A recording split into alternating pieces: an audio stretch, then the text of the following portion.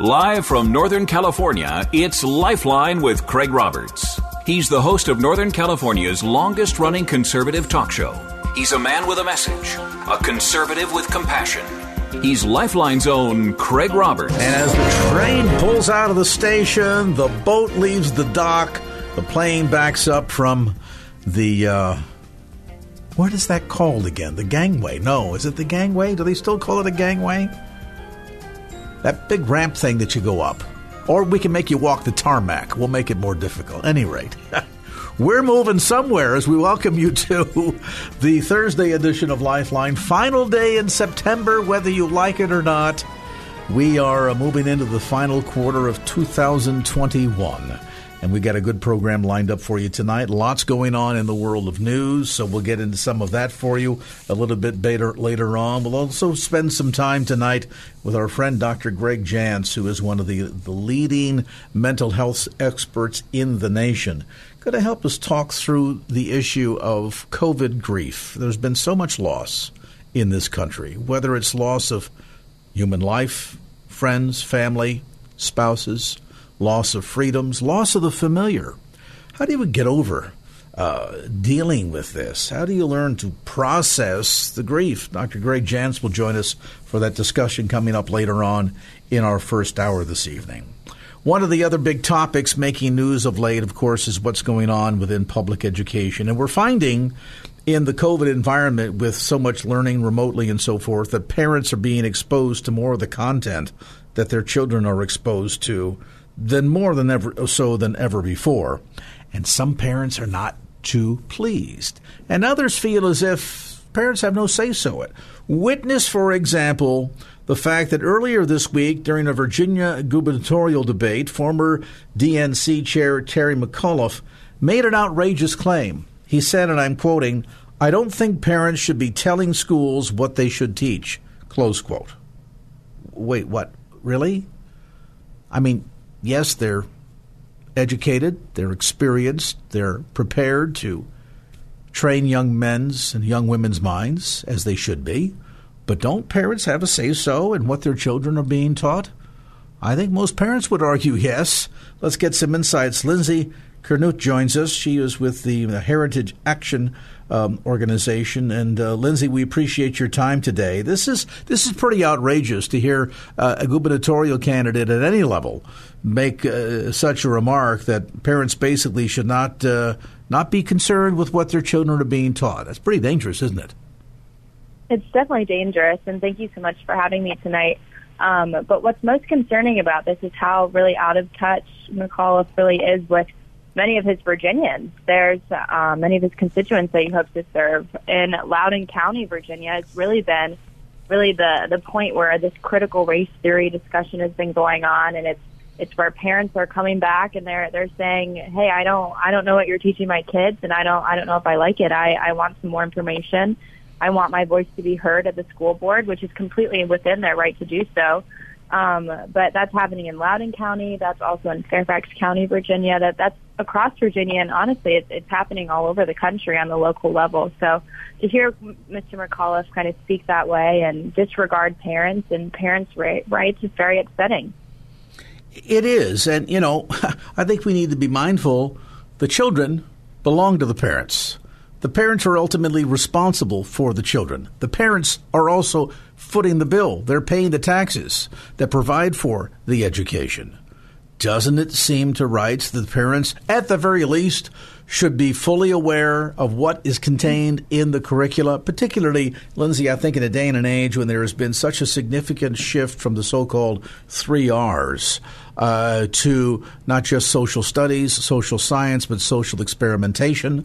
We're finding almost as if the public school system, at least in some municipalities, is almost sort of a proving ground or a testing ground for the liberal agenda.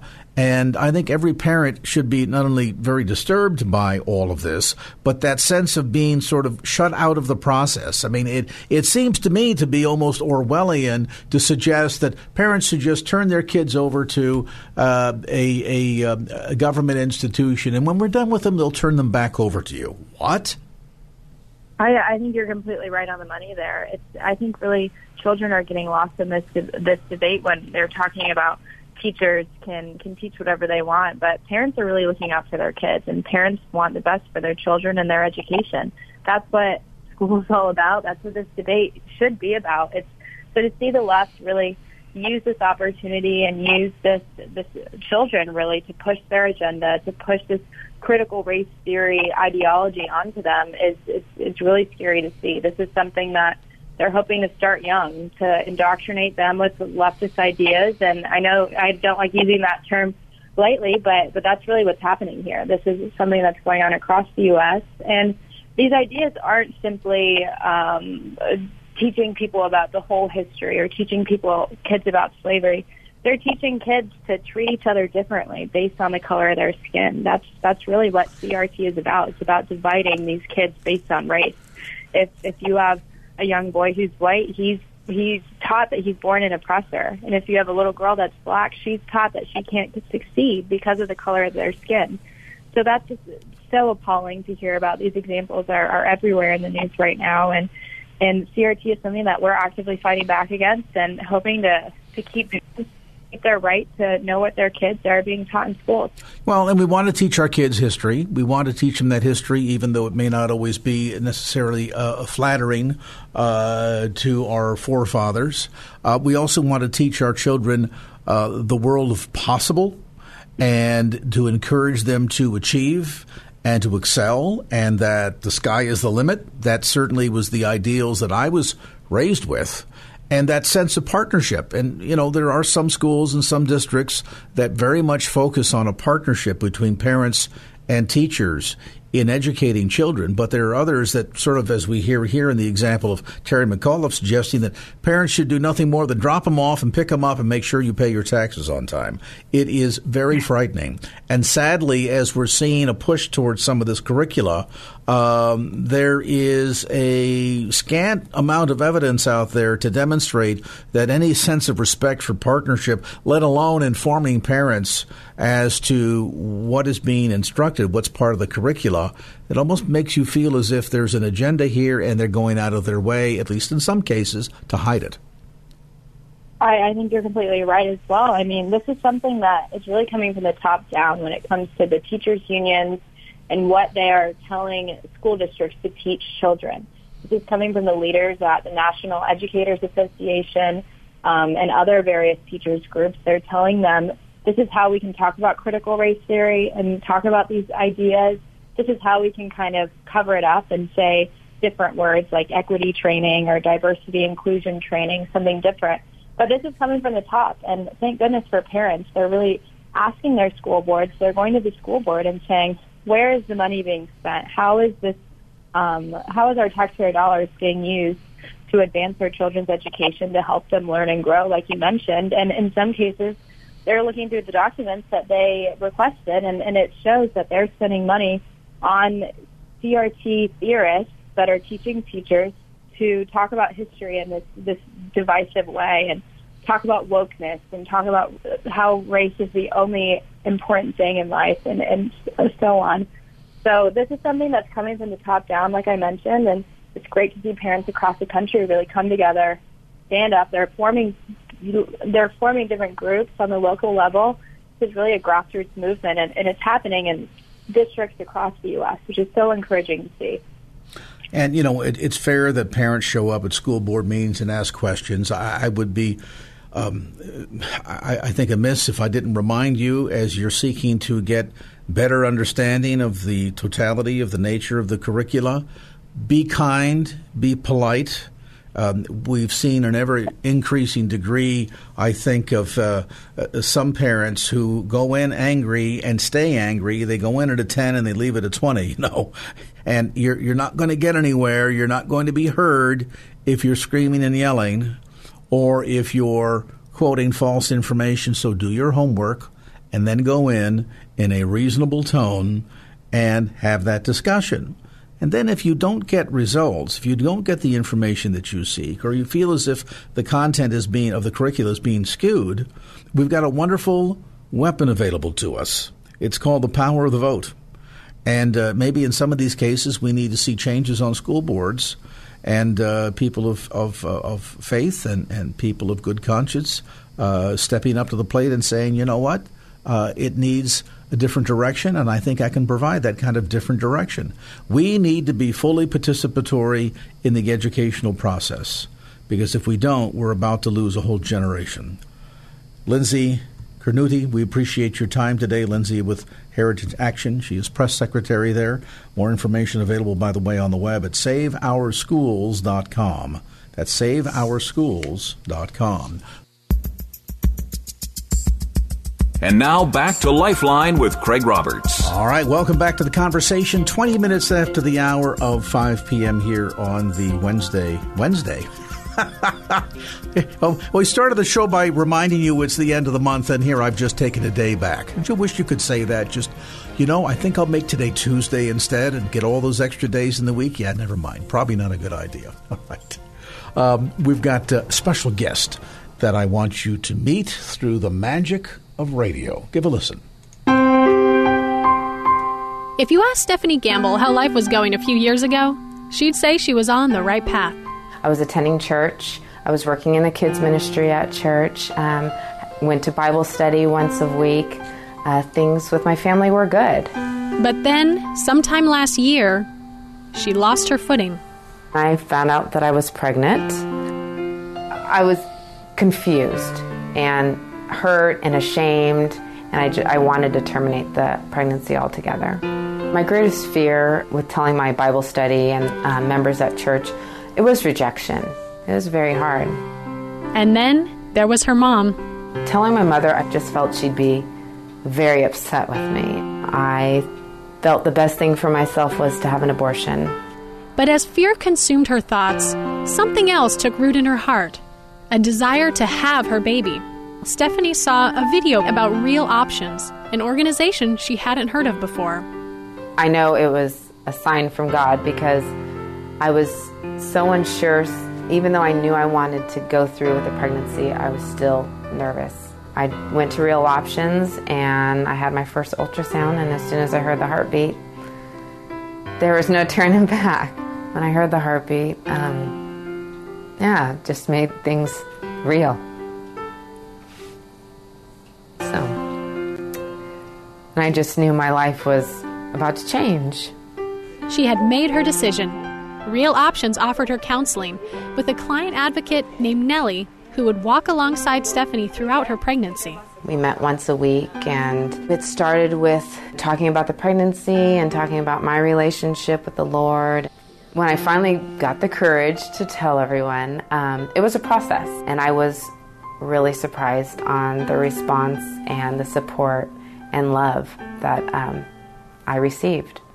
No rejection, only encouragement from her boss, her family, and her church. In May, Emerson was born. Wow. When I first saw Emerson,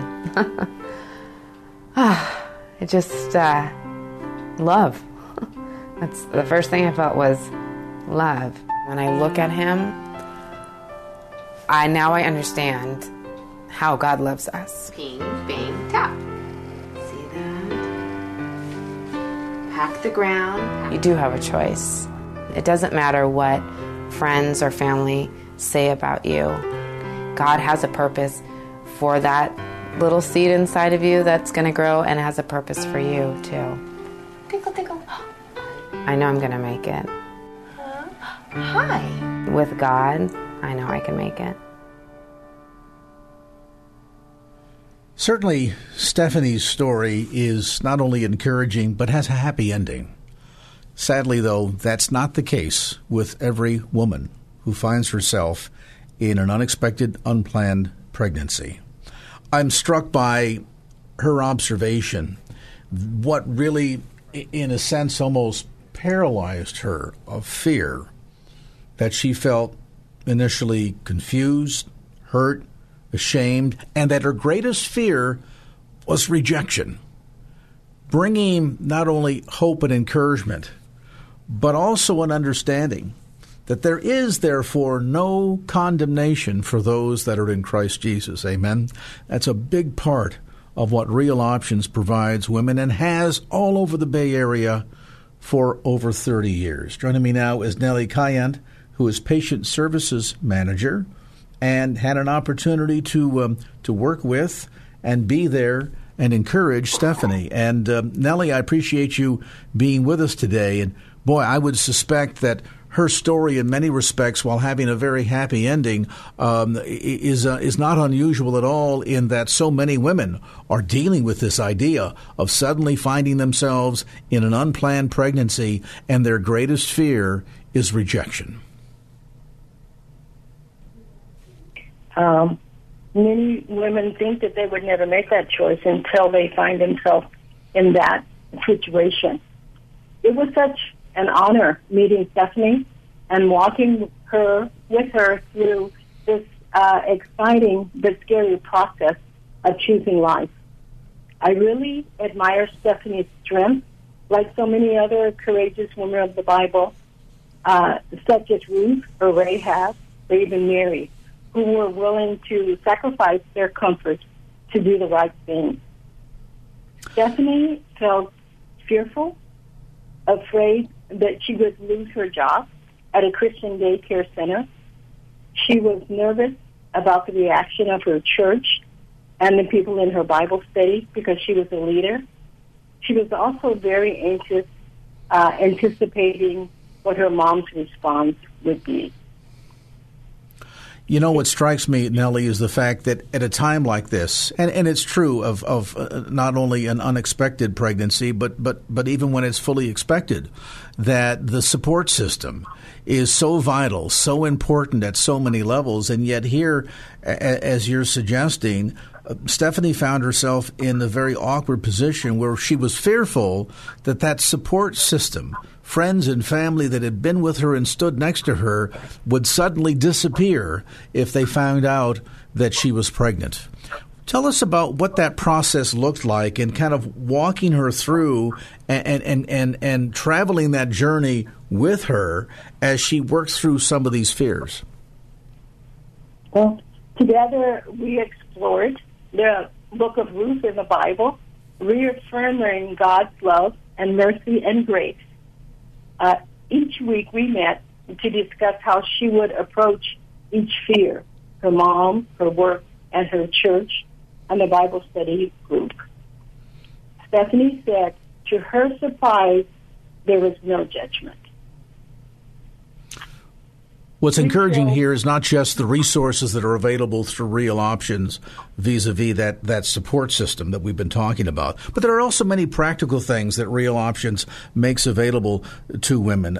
Spend a moment, if you would, Nellie, and help our listeners understand the totality of some of those other services. For example, one of the key things as medical centers, I understand that Real Options provides women with ultrasound services. How important is that? The ultrasounds are a powerful tool that allows our patients to make an informed choice about their decision. It's a window inside the womb, and for every positive pregnancy test, we offer an ultrasound.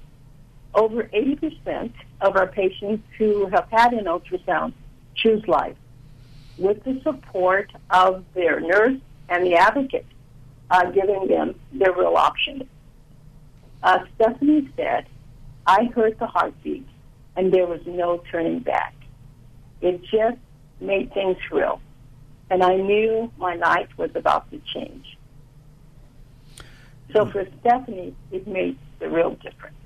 Yeah, that became a critical turning point in her life, and I'm struck, too, in her testimony, how that once Emerson was put in her arms, she also says she had a better understanding of God's love, and I think that is so encouraging. Now, of course, the support system, the ability to receive pregnancy tests, ultrasound, just a small portion of the services that are available to women through Real Options. What are some of the other services that women can take advantage of? Well, we do offer a very holistic approach, and we offer services. We offer optimal health coaching, well women's care, prenatal care, material support. We offer STD testing and treatment, and we offer abortion pill reversal.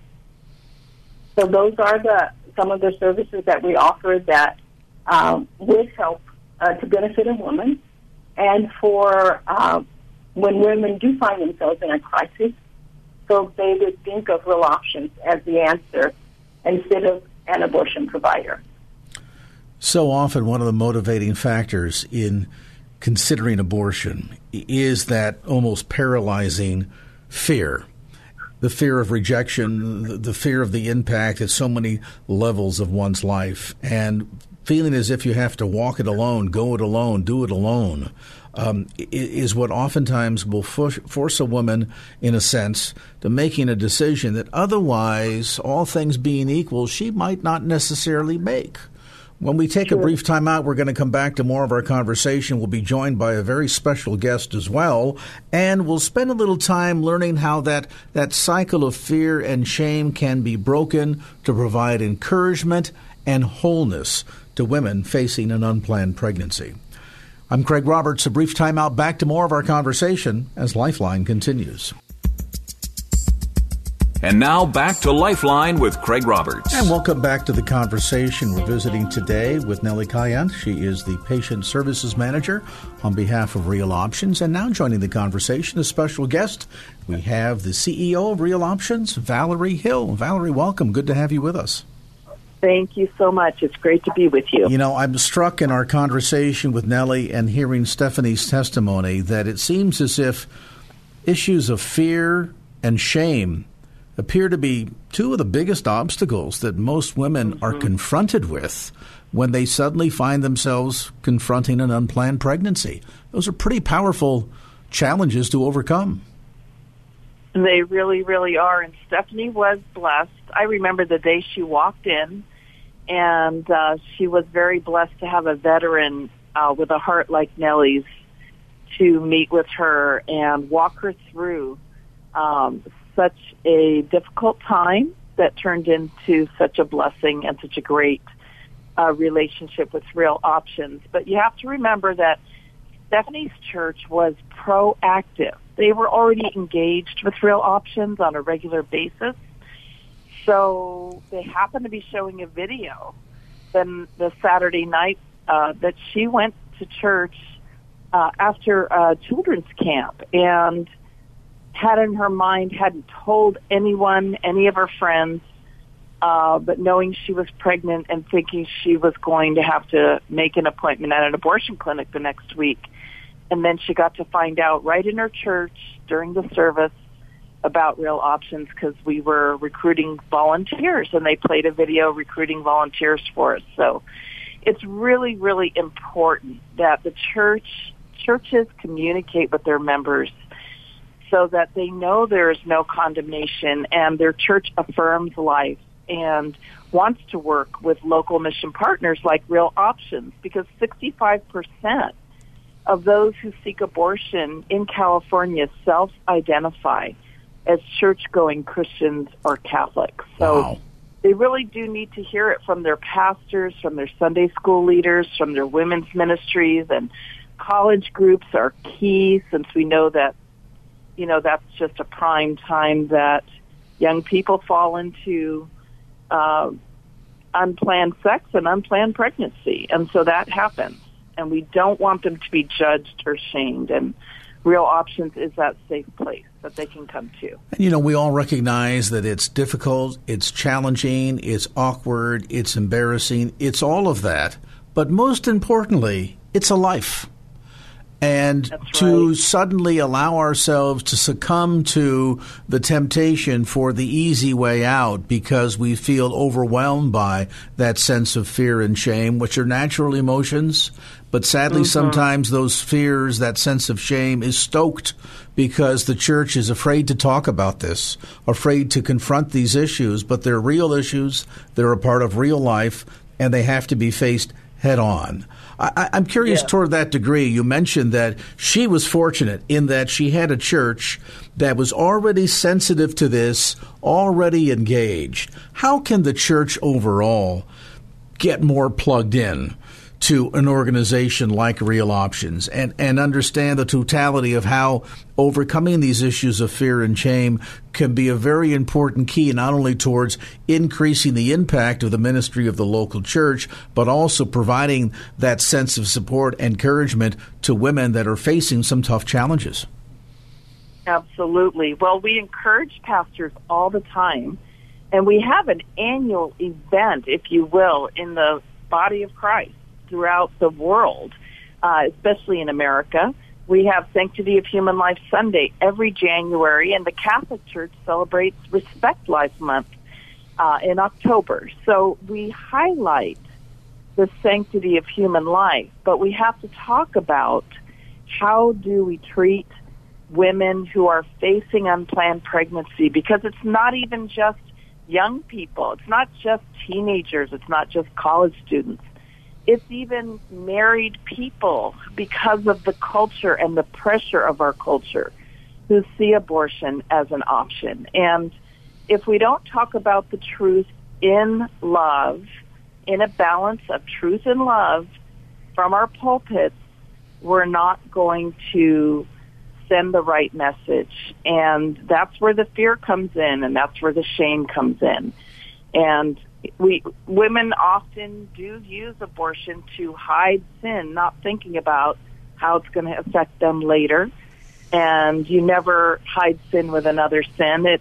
It just puts you in bondage. So we really want to make sure leadership teams are informed and educated about how we can serve their church family. We want to encourage pastors and come alongside them. We've even helped equip some pastors that were courageous to teach on the sanctity of life from their pulpits, and then come out and meet with us, schedule a tour with me, and we'll go to any one of our 5 clinics in the Bay Area and share how we're serving women, men, and students in our community, and how the church can understand that we are their support system, and we're that safe place for the women to come. And we're not going to steer them away from the church. We're always going to bring it back home to what is their spiritual background, what is their moral code, how were they raised, or what church are they in, and what does the Scripture say, and how God loves them, how He loves their child, how He has a perfect plan and purpose for them. If they can have the courage with our support to trust Him. And, so often churches, pastors feel, well, this topic is so complicated, so involved. They feel overwhelmed, that they're fearful to even address the issue from the pulpit because they don't want to say something wrong. And yet there's such a wonderful tool, such a wonderful resource available to churches that say, we recognize we're missing the mark. We recognize we're falling short, but we also recognize we could use a little bit of guidance.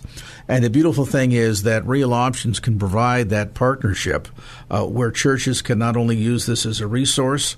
If a woman within their congregation or somebody that they're ministering to comes to them in an unplanned pregnancy wanting to know what to do, but also as an educational tool to learn more about how to address this issue, most importantly surrounded by a message of reconciliation and hope.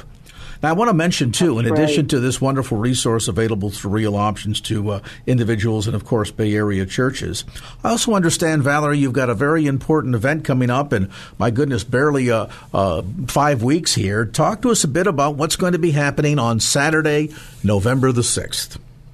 Well, that is going to be a great celebration called Ignite Life, and it is our 40th anniversary this year, so we're very excited about it.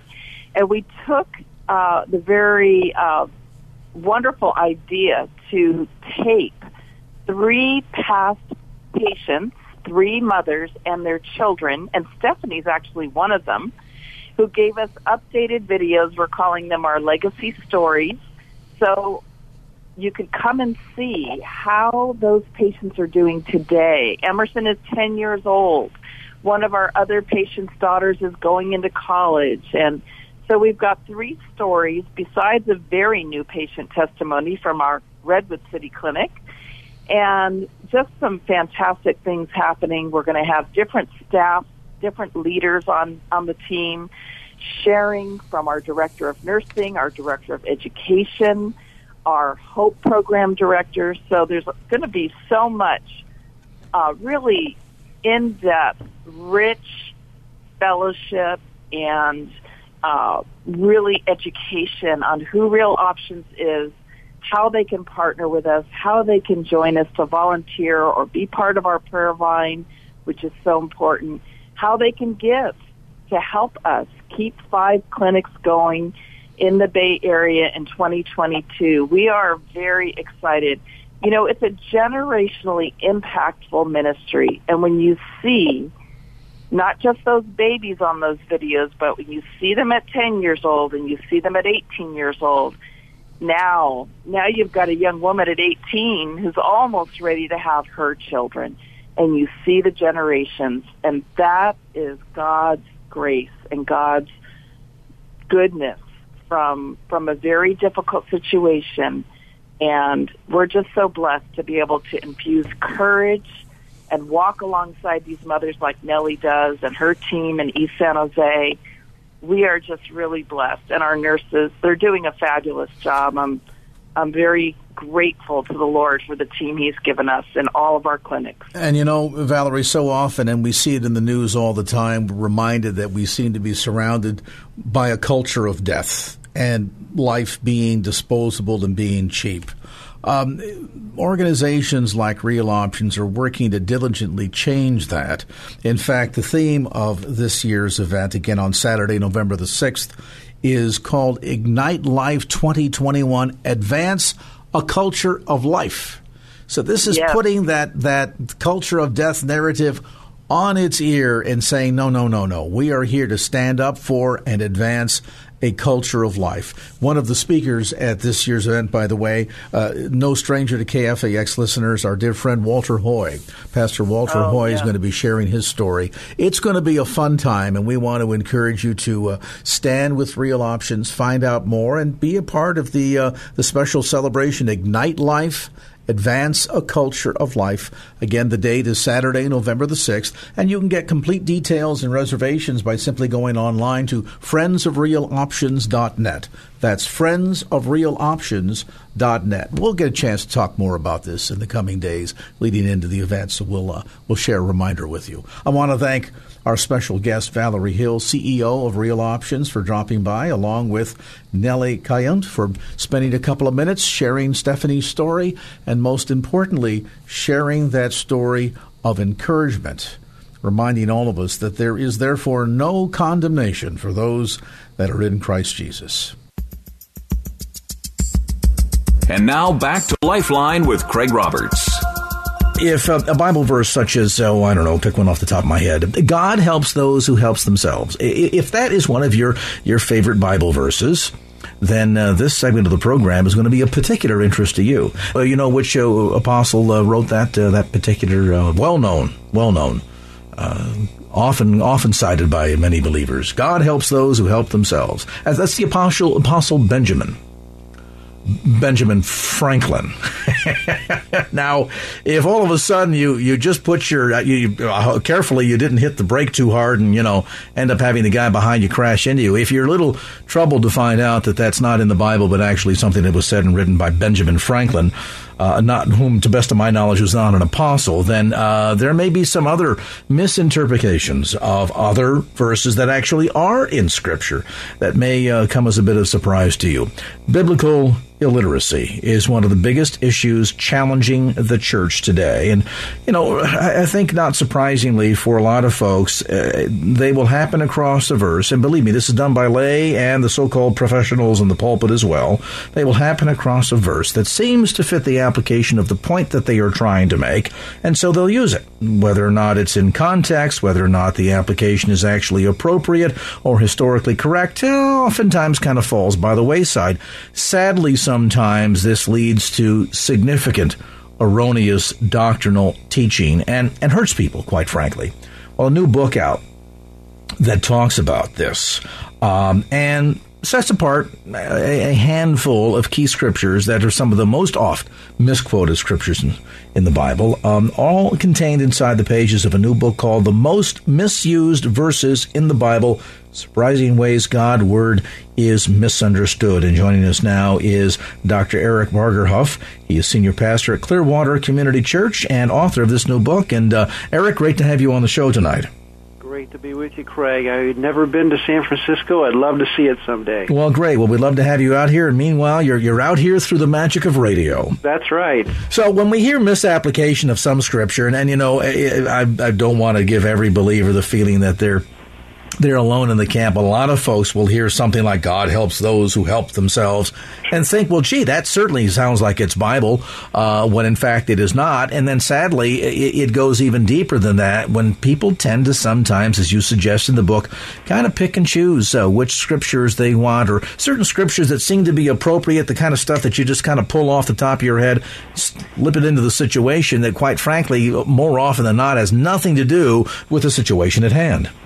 Well, we have a tendency to look at situations, and we have a scripture verse in our head that just seems to perfectly fit this circumstance, and we try to insert it in there in such a way that is foreign to the original author's intent. And I think that you said it right on the head. You hit the nail on the head, so to speak, when you mentioned that this can hurt people. People take things out of context and use it wrongly, even in wrong situations. And you can kind of use this Bible we have as a club in a way that it was not meant to be used, and it dishonors God. And it can tend to lead people astray, too, can't it? I mean, we see entire doctrines that are sometimes created out of this. I am sometimes equally fascinated and appalled by some of these so-called Word of Faith teachers that are popular on television these days, with certainly a subset of the Christian community, that will sometimes so stretch and distort scriptures and certain passages, all in an effort to try and prove their point. It's almost as if, they drew the conclusion, then went looking for a scripture to support it instead of it the other way around. Well, this is how the fall of humankind came about. Was even in the first chapter of my book, I talk about how the very first quoting of God's word was a misquote from the serpent in the Garden of Eden, and so it was a slight twist, to what God really did say. And that's how it began. And so that you saw how that path led us down to where we are in a sinful world that we live in today. So this is going to happen quite often in those cults and other types of religions that are going to construct a system, a humanistic system, mind you, based on verses that they pulled out of context, subtracted from, added to. You can just do all kinds of damage that way, and I even refer to how Hitler used Scripture back in his day to paint a picture of the whole Jewish race as a brood of vipers. Of course, we know Jesus was talking directly to the Pharisees, the religious elite of his day that were corrupt, but yet Hitler robbed that out of its context and applied it to the entire Jewish people, and you can see where that led us. We know that there are certainly those examples of extremes, and oftentimes taken out of content with absolute ill intent from the very get-go. I mean, we can certainly argue that the serpent in the garden, in the whole hath God said questioning, certainly went into this out of ill intent. But within the broader Christian community to these days, how much of this really is perhaps less about intentionally distorting Scripture as opposed to maybe kind of being of the stuff that, for want of a better maybe example, doctor, would be like urban legend. In other words, where certain passages get so often misquoted that it kind of becomes now a part of the new Christian lexicon, and we don't really realize that, our favorite verse that we think means this, in fact, all along has never meant that.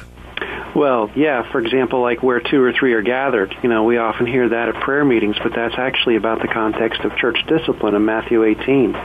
And it's God's promise to be with them when the church has to take a judicial decision about sin. And so when we look at that closer in its context, wow, it really enlightens us. But I want to just go back to what you said at the very beginning of that last statement there, is that I believe that all of us at times have unwittingly, unknowingly, perhaps, without any ill intent at all, have misused Scripture. I know I have. I think that many of us could say that, you know what, we didn't realize that at the time, but that Scripture now means something different than what we originally thought it did. And I think we can do that innocently.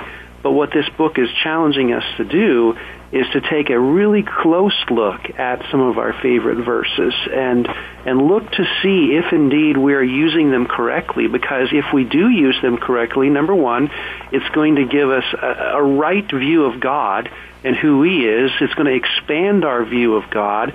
And then secondly, it's going to just fill us with rich, deep truths that we could apply to our life in a way that really brings blessing and life to us.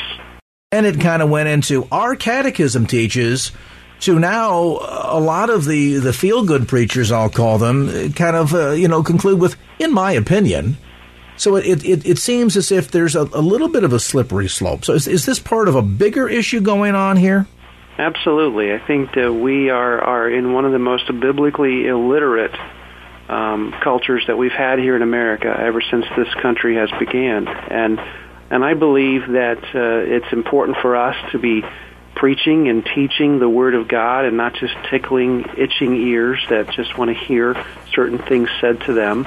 I think we need to really return back to the idea of solid biblical study where we actually study this Bible and get into it and unpack it and go through it verse by verse, book by book, and refer to other books as we study and kind of do an inductive study method. Other methods are out there, I'm sure.